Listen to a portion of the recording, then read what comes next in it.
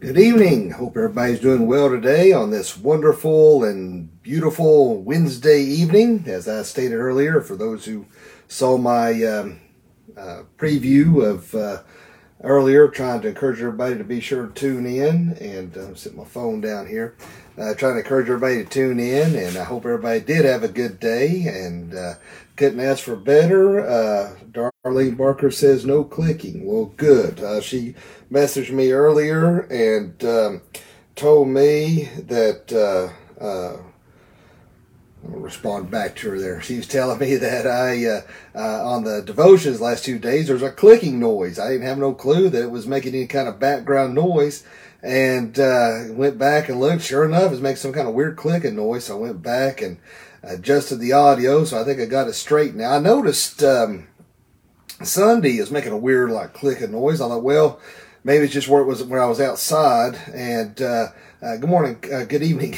Kyla, and I think there's somebody else that mentioned something too. Jamie and Linda Arnold and Juanita White, Richard, but I noticed it's making some kind of weird noise. So I just thought it was where I was outside. That's maybe why I was doing it inside this evening.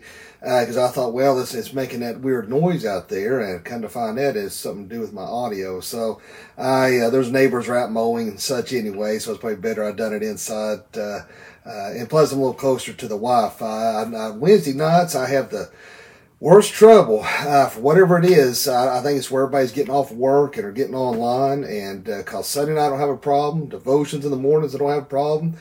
Me and Brandy do our podcast on Saturday, no problems. For whatever reason, on Wednesday evenings, it's bad about wanting to crash either the Facebook or the website. So hopefully, Lord willing, when I'm a little closer to our wireless device, and maybe it'll run a little smoother there. So, but anyway, let's go ahead and dive into God's Word this morning. And I'm so used to doing morning devotions. I mean, you got to think I do these devotions 6 days a week. We do the podcast on Saturday, so really 7 days a week I'm ministering online. So it's hard to break that of saying good morning, so I apologize, but good evening. So let us turn to our scripture this evening. We'll look at Psalm 119, 114, very short passage of scripture this evening, but it's 119, 114.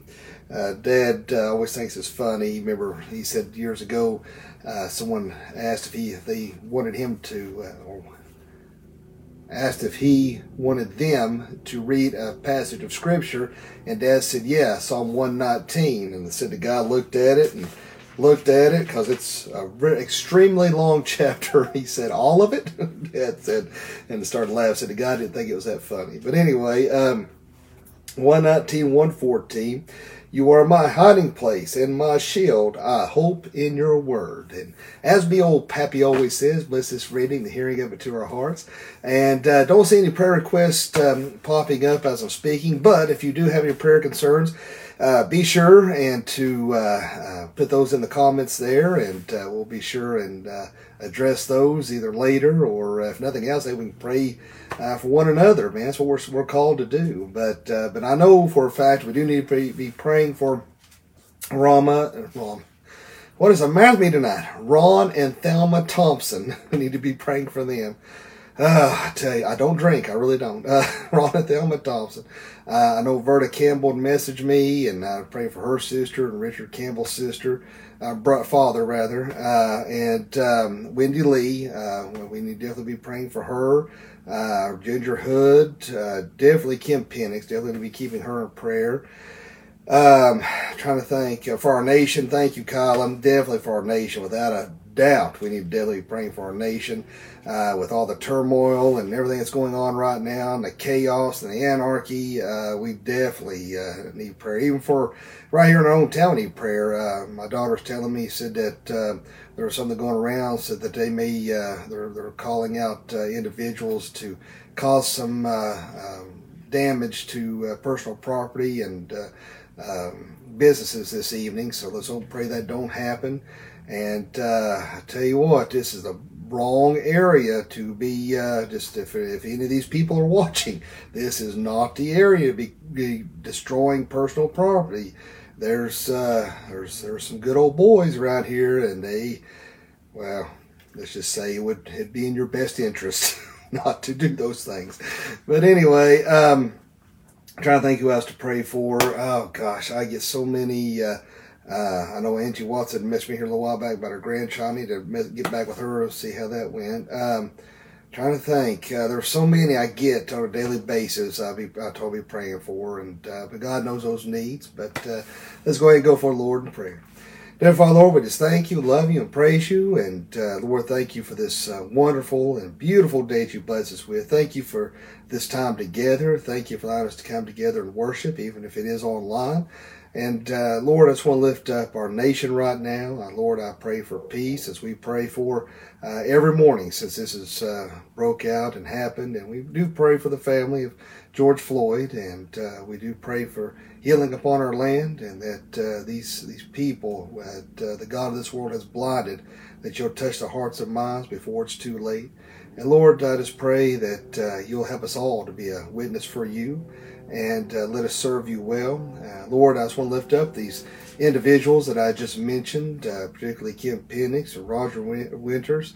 I pray that you'll be with Ron and Thelma Thompson. I pray, Lord, that you'll be with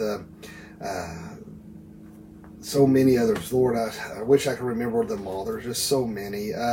Verta Campbell's sister and Richard Campbell's father. Lord, I just pray that Ginger Hood and Linda Feathers and Lord, just all the concerns, whether spoken or unspoken, Lord, that your will be done in each and every situation, Lord, and just lead us and guide us. In Jesus' name I pray. Amen.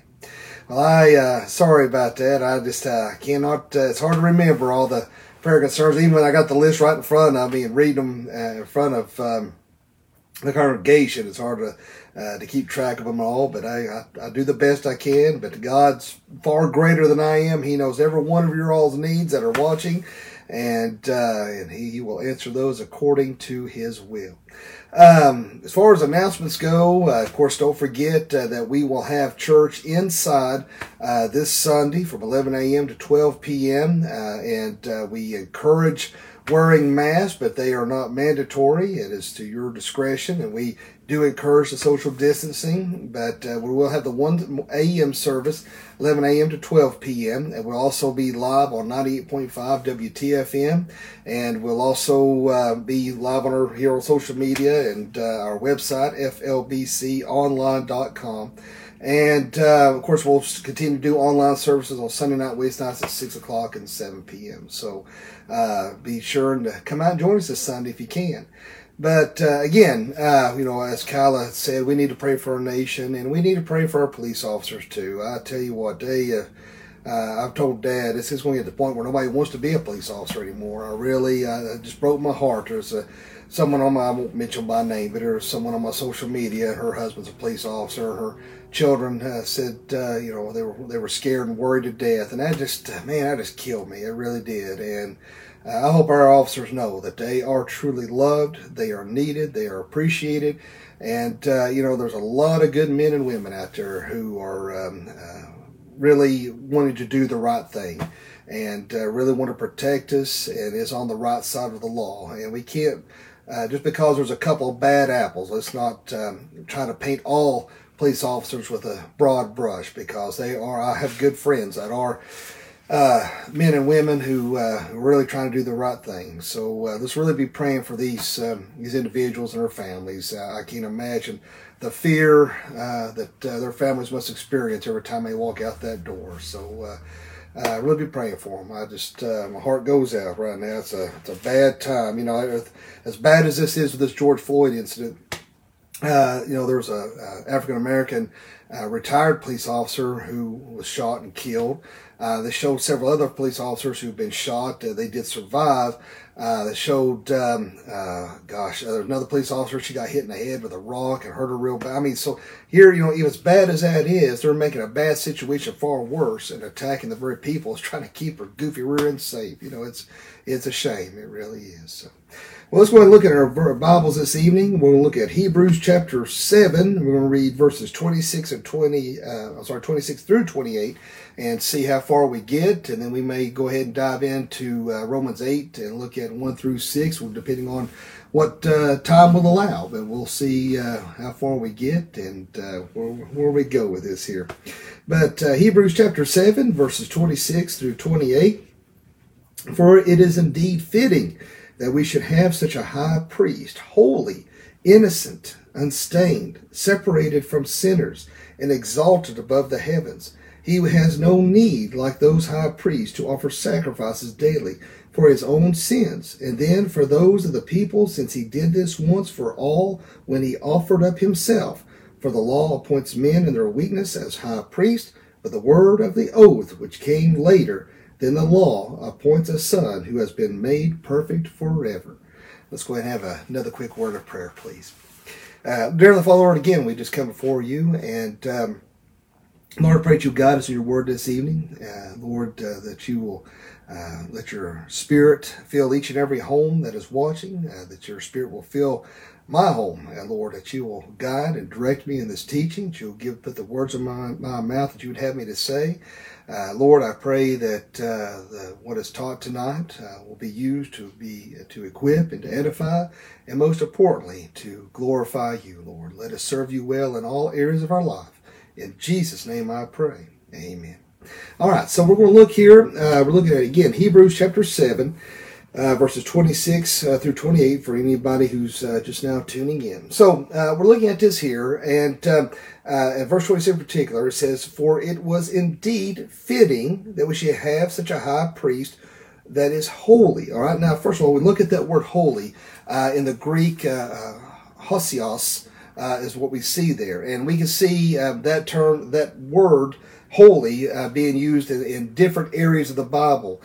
We can see that in Acts chapter 2 and 13. We see that in Revelation 15 and 16. We see it in Titus 1 verse 8 in regards to bishop. And it also describes really that faithfully, describe those who faithfully do their duty to God. I'll get here in a second.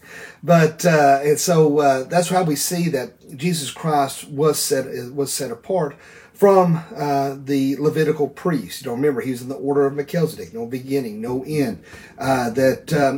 Remember, as we discussed before, that those who were in order of the Levitical priest, they had to be born into it. They could pop up and say, I want to be a priest one day. They had to be of the lineage of Aaron. They had, all these different things that they had to do. But Jesus Christ was set apart from the rest of these priests. And that's why it makes him the high priest, that he was holy, that he was innocent, all right, that he knew no sin, all right. And so we see that unstained, that emiantos, that unstained, that he was, when we look at the word innocent, that we see also in the word akakos, which is he never hurt anyone.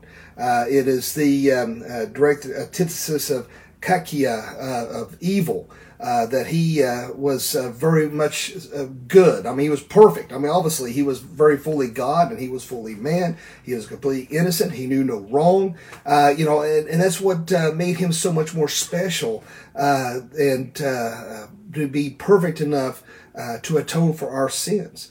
And when, obviously a earthly man, an earthly priest, he had sin. There's daily rituals that a priest had to do. He had to, first, before he could, in the Day of Atonement, before that he could enter into the temple and enter into the Holy of Holies, he had to make a sacrifice for his sins. First, he had to wash, and he had to take off his very colorful clothing. He had to put on white linen. He had to buy a cattle from his own money, and then he would lay his hands upon that cow and to transfer his sins over to that before that sacrifice. And then he would make a prayer to ask for forgiveness for what he has done and his sins.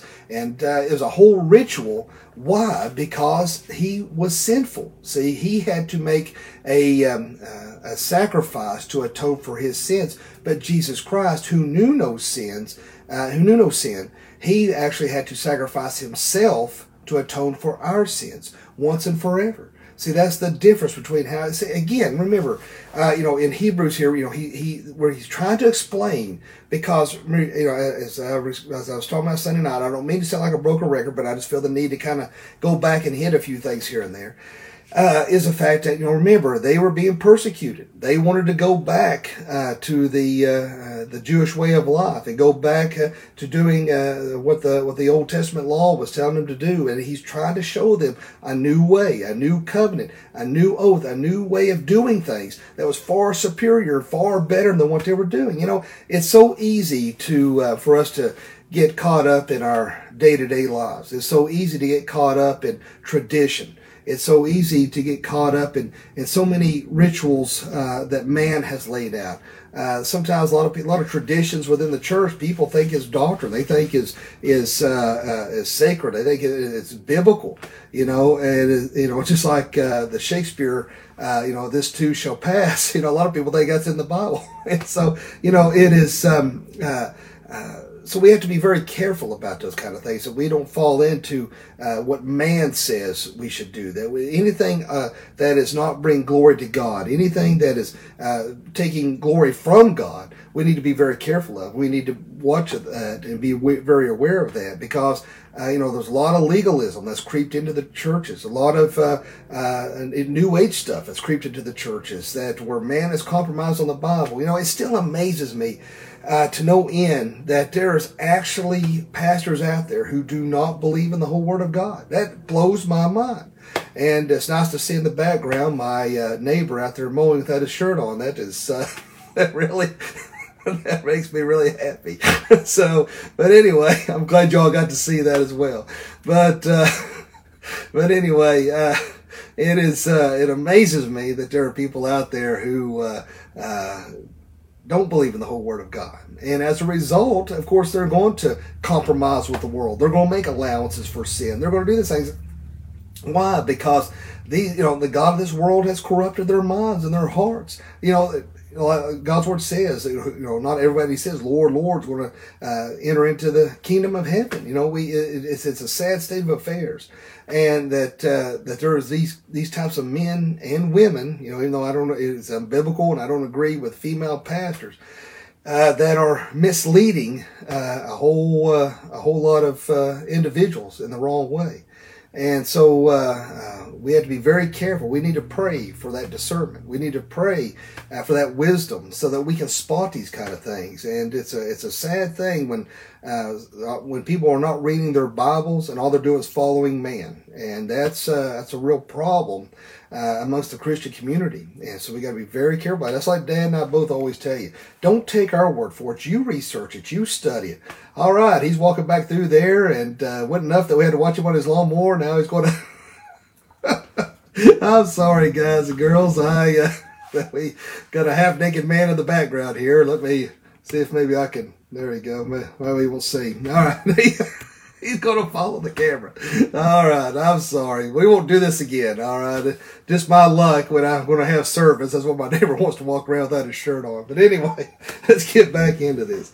So, we see that he was unstained, that he knew no sin. He did not have that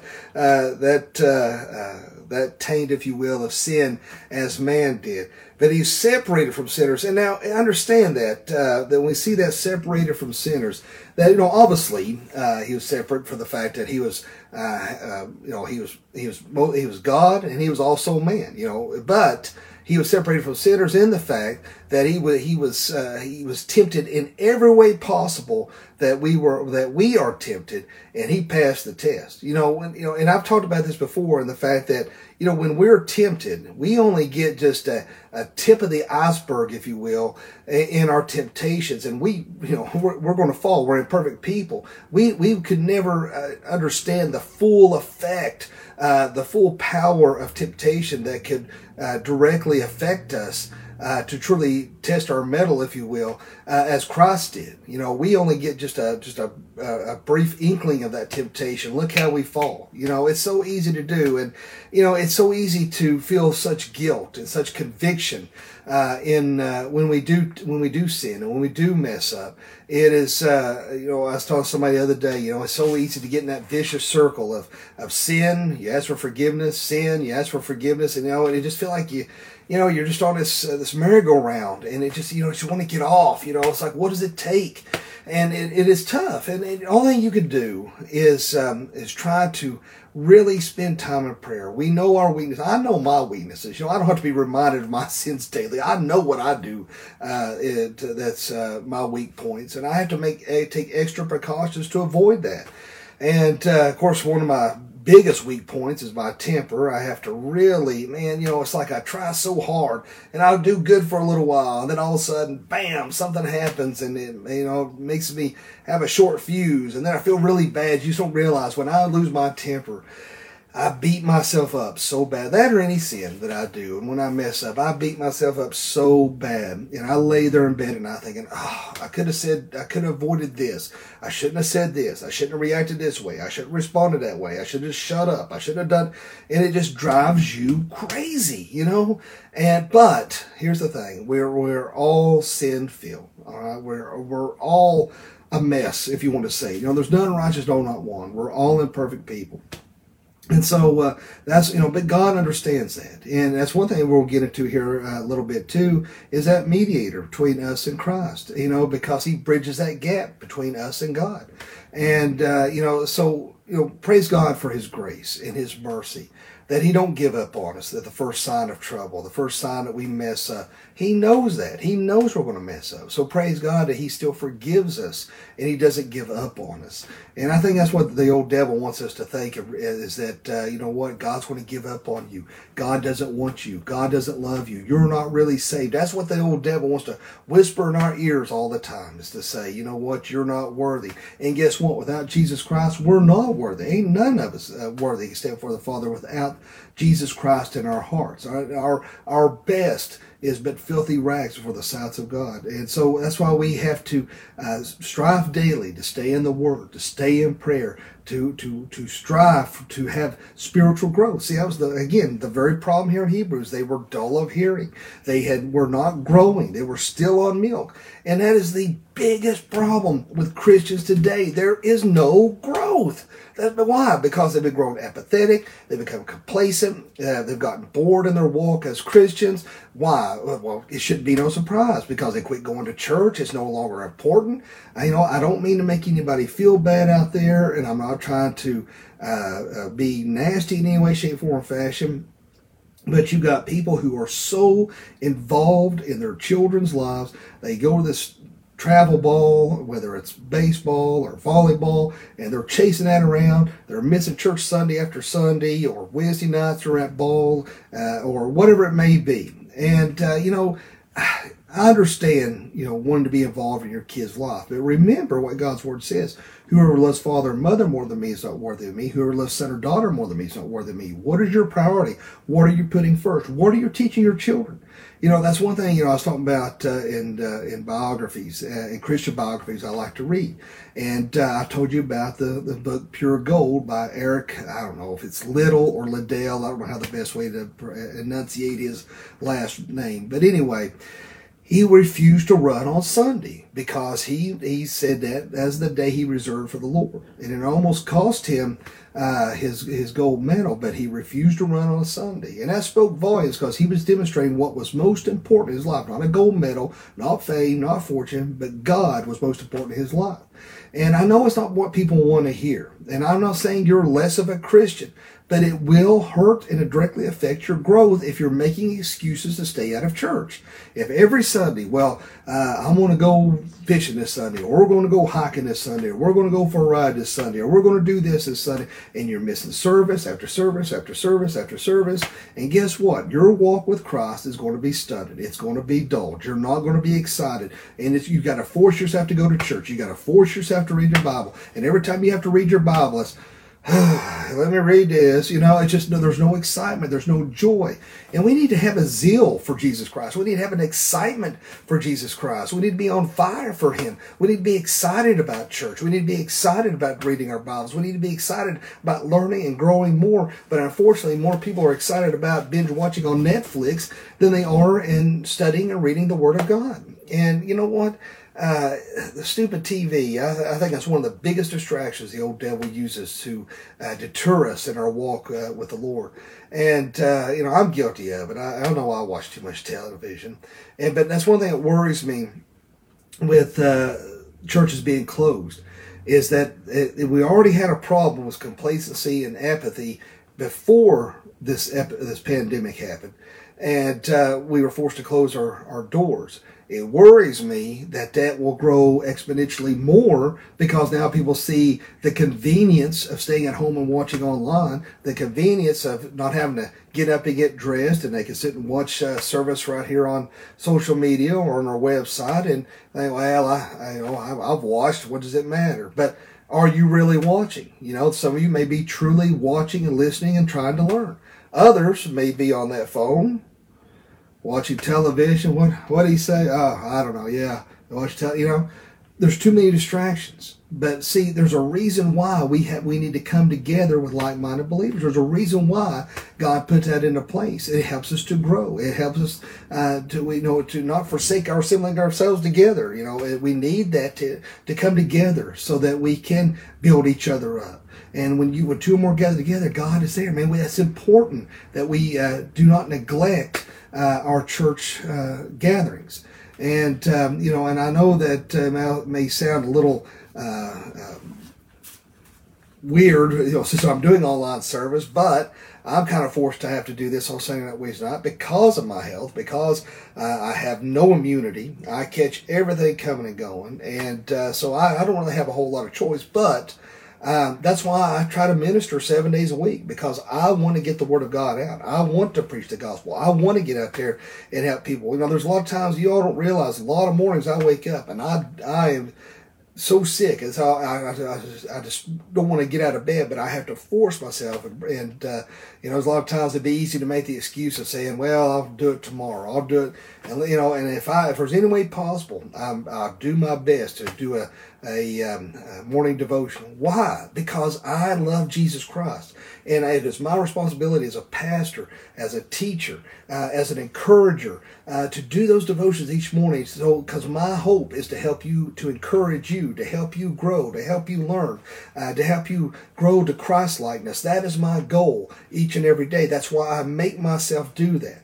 And, and I try to do at least 20 minutes every morning. Sometimes it may be a little less, sometimes it may be a little more, but I try to do that every morning because I want to help you. I want to, like Dad said, he likes the term, instead of pastor, spiritual coach. I'm your coach. I'm the one that tries to get you to the locker room and say, listen, here's what you got to do. We're down at the third, and we got, we're at halftime, and we've got to make it, and we can beat this team. That's what we got to do to encourage each other. And to be honest with you, I don't even know how I got way off on that tangent. But anyway, it was talking about being separated from sinners, because he was tempted every way that we are. And that's one thing we can take hope and encouragement in, is in the fact that Jesus Christ relates and understands to our temptations. He understands that.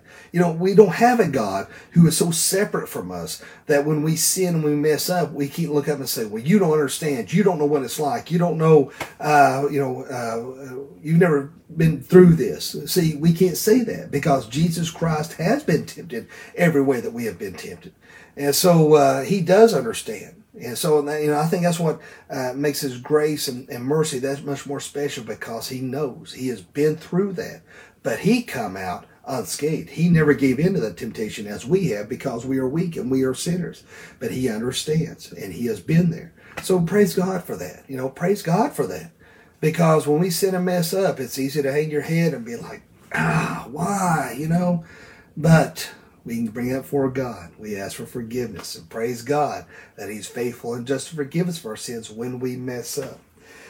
We go on here, it says, and exalted above the heavens. Now we see that here about being exalted above the heavens. we see that, again, talking about his ascension into heaven. It is very interesting. Again, in my daily devotions, I'm still in John and reading, and of course, I was talking about Sunday night, about his death on the cross. But as we read about his death, burial, and resurrection, it's very interesting, how when he rose from the grave, that he walked with the disciples just for a little bit before he revealed himself. I thought it was very interesting that he had done that, and here they were so upset to lose their best friend, their teacher, their mentor. And then he revealed himself, and he ate with them. And he revealed himself 5 more times, and before he ascended into heaven. And I think that speaks volumes. Well, I know it's not that thing, but I know that speaks volumes in the fact that we do worship and believe in a risen Savior. No other religion has that. Every other religion has a dead God. We have a risen Savior that we trust and believe in, and and so our God is alive. And he ascended into heaven. And again, he's going to return. Again, remember, there's a distinction between the rapture and his second coming. Remember, there is that distinction. There are those out there who have argued that with me, but there is a distinction between the two. One day we will be raptured out of this place. And I was talking about this morning. We was looking at Revelation 6, 7, and 8, and talking about the end times, and explaining, is this virus an indication that this is the apocalypse, that this is one of the diseases that the Bible speaks about, and as I explained this morning, that's taking place in the first 3.5 years of the tribulation. It's going to wipe out a quarter of the world, and we average roughly rounding off to about 800 million people, and that this was a once in a century type of pathogen, that it doesn't necessarily look that way. But I think a lot of people, they infer into Scripture and use some Scripture out of context for one or two reasons. I think that one, that they're not well versed enough, and they share it erroneously. Not to put anybody down, I'm just making a statement. But two, I think some people do it because they are so in such anticipation of the rapture. They're so excited about God's return. Is that every earthquake, volcano, disease, because this COVID thing, whether people, whether you think it's real or imagined, is actually I think 10 times more cases than that of SARS. I think it said. But is that they're in anticipation that we're almost, it's not that we're getting to see bad things happen, but we want, it's kind of like when we see these signs, we're kind of like, oh boy, is this going to be it? Are we going to be raptured out? Is this the moment? Is this the time?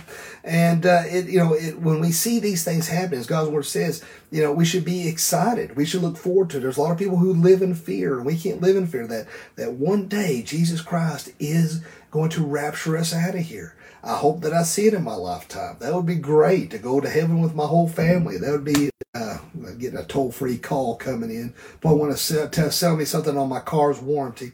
But, it's going to be a great day when we all get to go together. Because, I know this is selfish. I don't want to deal with my close loved ones dying. I don't want to deal with that. In fact, I pray, Lord, just take me before you take any of them. If death must come, take me. I don't want to deal with that. But I hope Jesus Christ will come. All these people. In fact, I was sharing a link with my dad the other day where this professor was saying that heaven was a facade, and that people that believe in that were truly misled, and that it is the cause of so many problems amongst these people who who believe this erroneously. And even Dad wrote back and said, hey, he's going to believe one day, that's for sure. Every knee's going to bow, and every tongue's going to confess that Jesus Christ is Lord. But this guy, the God of this world, has blinded him.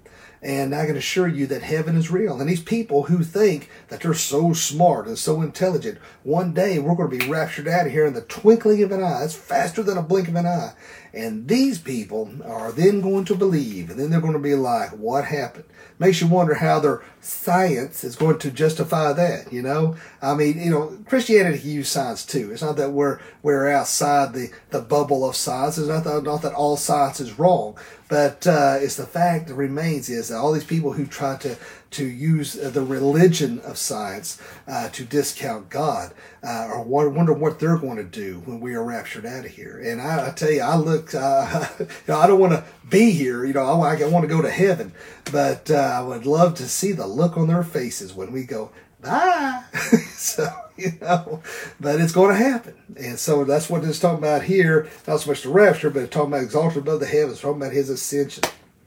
In verse 27, he has no need, like those high priests, to offer sacrifices daily for his own sins and then for those of the people, since he did this once for all when he offered up himself. So again, I kind of jumped ahead a little bit, talking about the priest who had to go through all these rituals to atone for their sins and offer up a sacrifice for their sins on the Day of Atonement before they could offer up a sacrifice for the other people's sin. Remember, as the high priest, you had the priests who were below him who kind of done the menial work, but it was the high priest who go to the Holy of Holies there in during this Day of Atonement. And remember, you know, and that's what Jesus Christ, you know, here he was perfect, knew no sin, he had to do none of those rituals, but he gave himself as that sacrifice to atone for our sins.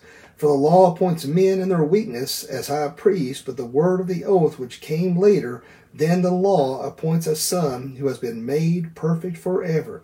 So again, you know, man is weak. Man is sinful. Man is, again, that's what we was talking about before, that, you know, these priests, you know, they die and have to be replaced. But Jesus Christ, that high, you know, he is the high priest that is forever. He is perfect. He was without sin. He's the one that's going to live forever. He will not ever be replaced. So that's what that's referring to there on that. So now let's go here in chapter 8.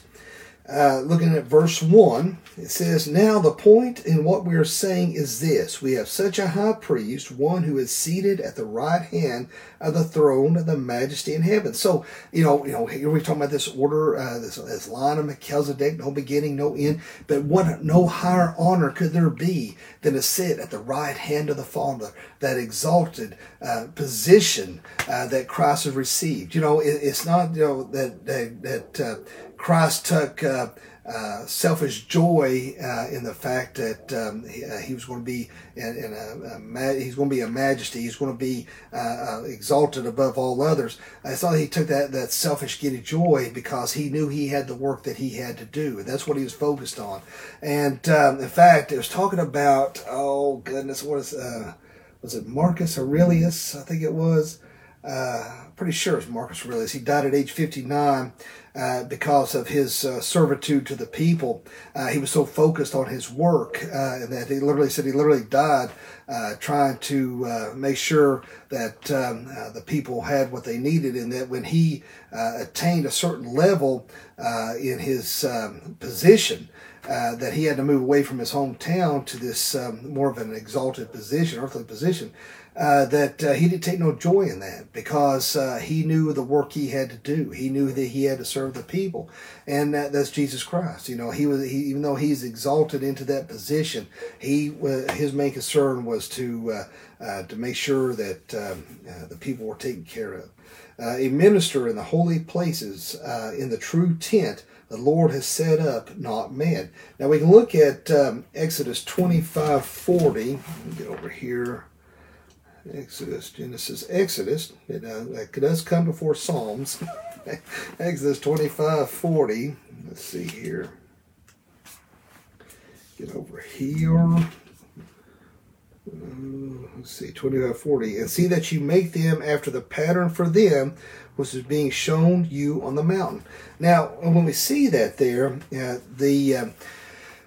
is stated that Moses, you know, of course, obviously he was given the Ten Commandments, that as far as the temple goes, that it was that God had actually kind of gave him the blueprints, or kind of had may have shown him a design of what the temple was supposed to be. There was the courtyard, there was the Holy of Holies. It was all set up in certain ways, that this just wasn't just designed on his own. That God revealed that to him, showed that to him on how to set this up in the way that it's supposed to be. And we see that there, the true tent. It is. Let's see. I'm trying to make sure I'm not jumping ahead here. Yeah, I want to jump ahead here. Let me wait just a second. I'll read it all down, then we'll get to what I was getting ready to say. I hate I jumped ahead a little bit earlier. Let me go on down a little bit. For every high priest is appointed to offer gifts and sacrifices that is necessary for the priest also to have something to offer. Now, if he were on earth, he would not be a priest at all, since there are priests who offer gifts according to the law. They serve a copy and a shadow of the heavenly things. For when Moses was about to erect the tent, he was instructed by God, saying, "See that you make everything according to the pattern that was shown you on the mountain." So I jumped ahead anyway. But the fact that God had shown him that pattern. Now, remember that the writer here of Hebrews, any good writer is going to try to use things that the readers can relate to, things that they can understand. I love to write, and I love to have a very overactive imagination. But again, when you're writing, you got to use analogies and things that whoever's going to read it can kind of have an idea of what's being said. So in this instance, the Greeks and those of this time, they saw the world in two different ways. They saw a world that was real and true, and that they thought this world was kind of a copy of that world. Now, I like to watch a show. Now, some of y'all may have heard of it, may not have, and people like my dad may zone out when I talk about this, because I am a sci-fi geek. And there's this show called Sliders that used to come on back in the mid-90s, and what it was, he built this machine, and he could, as like a wormhole, and he would go from different Earths. It was like, it didn't go back in time or nothing. It was like the same, it was the same time period, but it was a different world. Just like, say, for example, he's go to one world, and say America lost World War II and the Nazis took over. He'd go to one world, and he run into his double, and he was rich and famous, and become something completely different than what he was. These different worlds. Well, they believed in that there was just a reality, a world that was more real than this one, and this one paled in existence. That Plato and some of these others, that you see a chair, and that chair was just a pale representation of what a real chair is. Things like that. And so that we see that here, that they serve a copy and a shadow of the heavenly things, that these things that we see here is just a pale comparison to the reality of a real worlds elsewhere, And so we kind of look at that to a certain extent and apply it to what they were seeing here, in the fact that these earthly priests, they had to go to God on your behalf. But Jesus Christ, who lived in that was the real representation, the real high priest, was the bridge between us and God. There is no longer do we have to go through this earthly priest in order to reach to God. That Jesus Christ bridged that gap to God, and we have a direct line between us and God. Is that not a wonderful thing? Is the fact that, we no longer have to go through man, that Jesus Christ, because of what he done, his sacrifice on the cross, the old law, the old way of doing things has gone away, that now, all right, we have direct line of communication. The reason why I keep harping on that direct line of communication is the fact that there are so many people who don't take advantage of that. It blows my mind. So many times I have talked to people, and they're pouring out their heart. They're pouring out their problems. And that's fine and well and good. That's what I'm here for. I do counseling. That's what I do. But it amazes me that many times that I've asked, have you brought this before God? Have you prayed about this? No. Maybe it's the way I've been raised. Maybe, I don't know, whatever the case may be. But to me, that is the first thing you do. I can't imagine any other way than to confess those things, to talk to God Almighty. We have a direct line of communication. We can talk directly to God. And I say, why? And a lot of people are like, well, I don't know how to pray. And, I said, let me tell you something my dad told me a long time ago. And you all may have heard this before, too. Is that, pull up a chair, pretend like Jesus Christ is sitting there and just talk to him. I think a lot of people feel intimidated because you hear people pray and they have this great oratorical prayers, and when I hear, like when I was in graduate studies and I'd hear some of these guys pray, I was like, oh my gosh. And then when the professor say, Matt, won't you pray? I was like, oh man, I feel like a 5-year-old up there trying to pray compared to these guys. But you know what? Just like that little story with the two kids said one was asked to pray, and he was, after he got done praying, the other kid looked at him and said, "Is that it? That's the best you got?" He said, "I wasn't talking to you." So it just did. I think a lot of people feel like you have to, and to be honest with you, a lot of times when you hear these big oratorical, great and mighty prayers, 9 times out of 10, they're just doing it for everybody else to hear. There's no sincerity there. It's probably been practiced, and it's just for everybody else. But when we pray, we need to pray with sincerity. And that's all I try to do. I just pretend when I pray, whether it's for our opening prayer for, people have prayer requests and stuff, I just pretend like nobody else is there, and I just talk to God. And whether I can remember all the prayer concerns, great. If I don't, great, because God, like I said at the beginning of this, God is greater. He knows all your hearts and minds. He knows all your needs. But pull up a chair, pretend like Jesus is sitting there, and just talk to him. That's all you got to do. When I pray, I like to, and before I even start, I like to ask for forgiveness for my sins. I like to ask for anything. I even pray if there's anything I need to repent of and have it. Let me confess that now. I want to get that out of the way. I want to make sure that my heart is in the right place and cleansed before I come before God the Father. And then I just talk to him, I feel like a lot of times I just repeat myself each morning, and I don't mean to, but it's just there's a lot of concerns I have and people that I pray for that I worry about, and it tends to kind of hit that. But it's not like I have it written out and I say the same thing. It just, there's certain individuals I pray for each morning, and that's what I try to do. But so just talk to him, and then I try to finish up with thanking him and praising him, and whether it's at the beginning or at the end or what have you, and just that the Lord give me discernment and wisdom for that day or for direction he wants me to in general. I think that's a lot of people, they neglect that time with God. They give a fleeting of, well, God, I need help with this, or God, I need help with that, and they get in their car and go on, or they see a cop behind them and they're like, oh, Lord, help me. That's about the extent of their prayers, or when bad things happen, then all of a sudden that's when their prayer life seems to skyrocket then.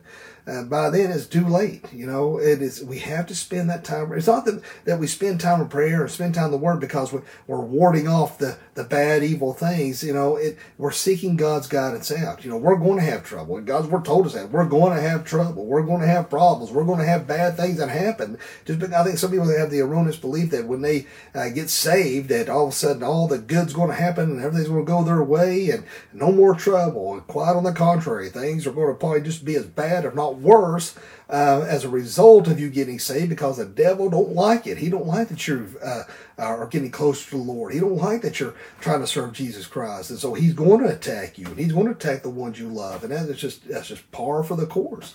But that's why we have to learn from those experiences. We're going to face trials, we're going to face tribulations. That's where God's shaping us and molding us and trying to get us where he wants us to be. And it's a daily struggle.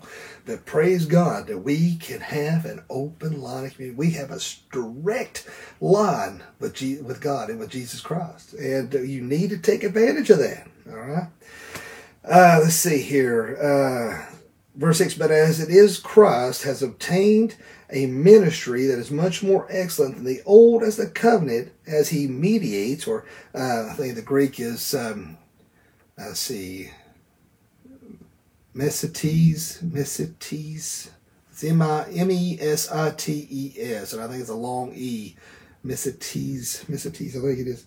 But in fact, we can look at, I think it's Galatians 3:19. Let me look over here just to be on the safe side here.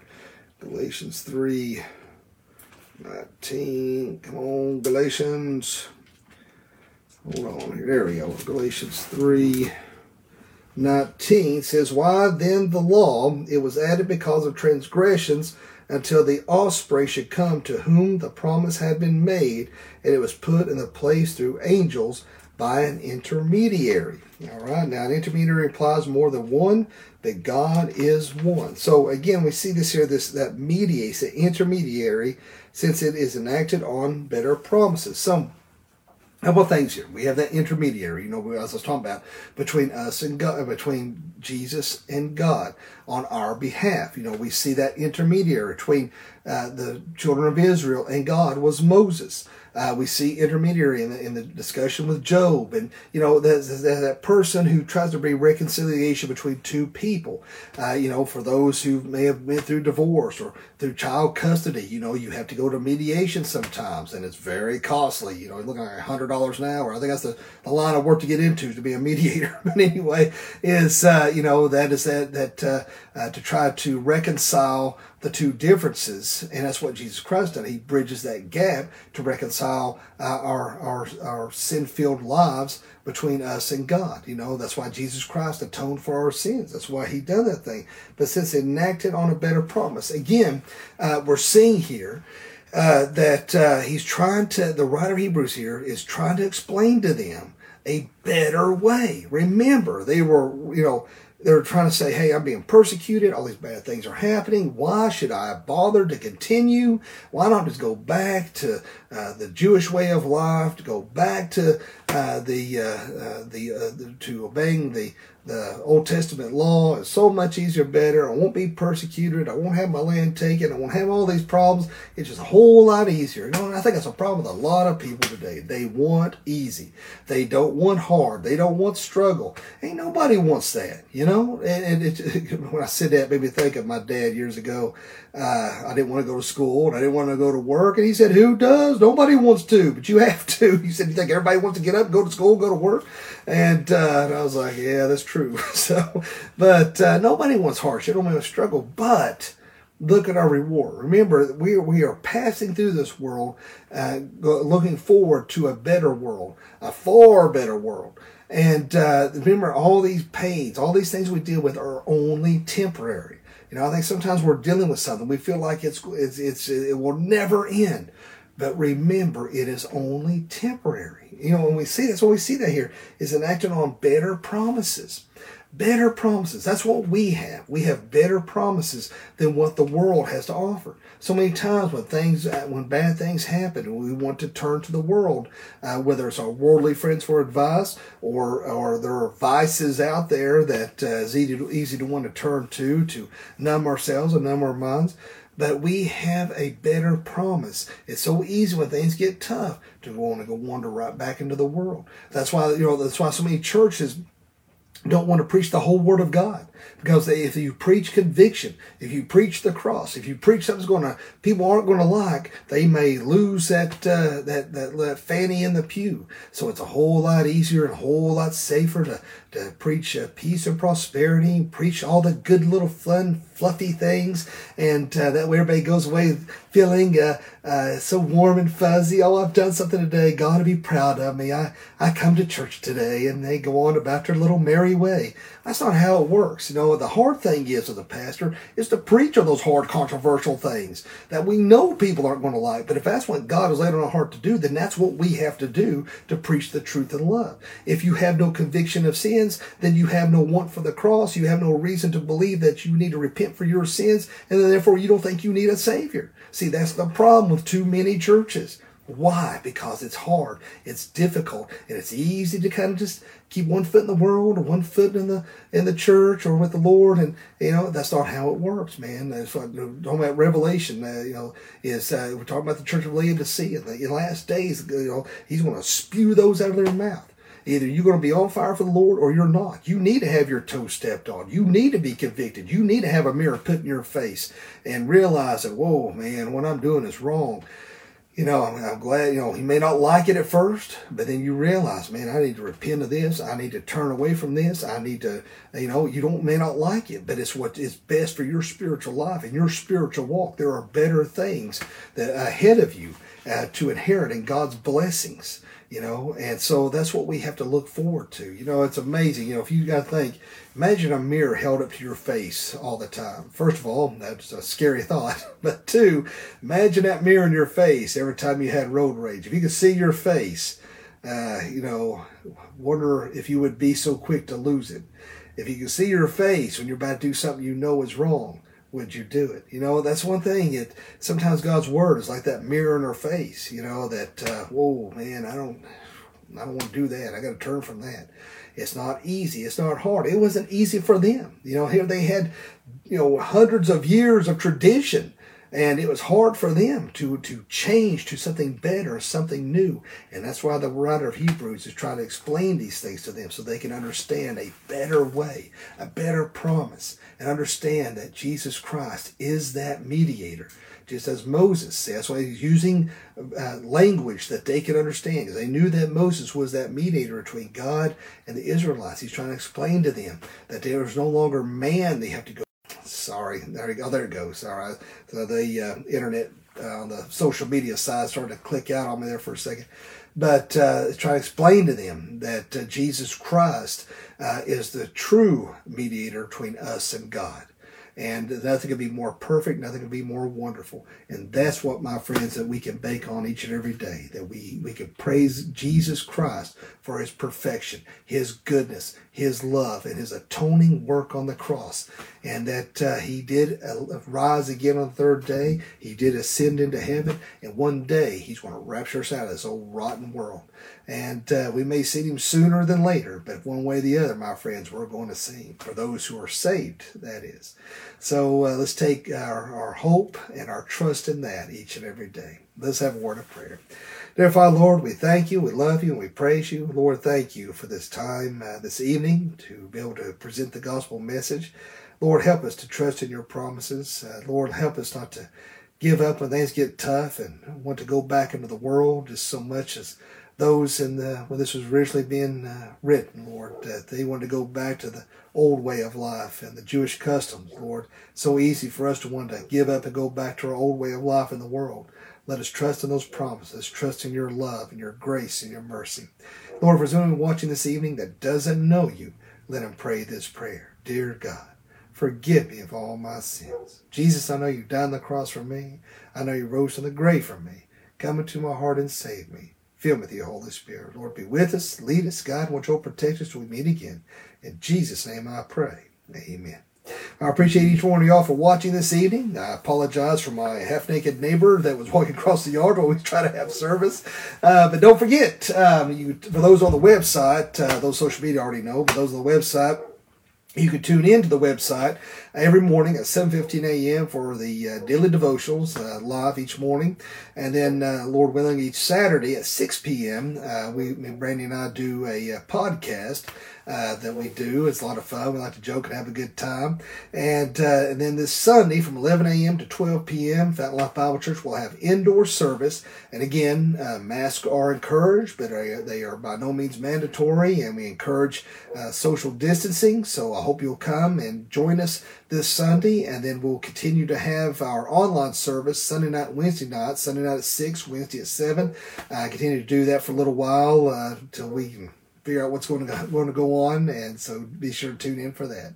But I hope everybody has a great day today, a blessed day, and Lord willing, we'll see you Sunday. Thanks for watching.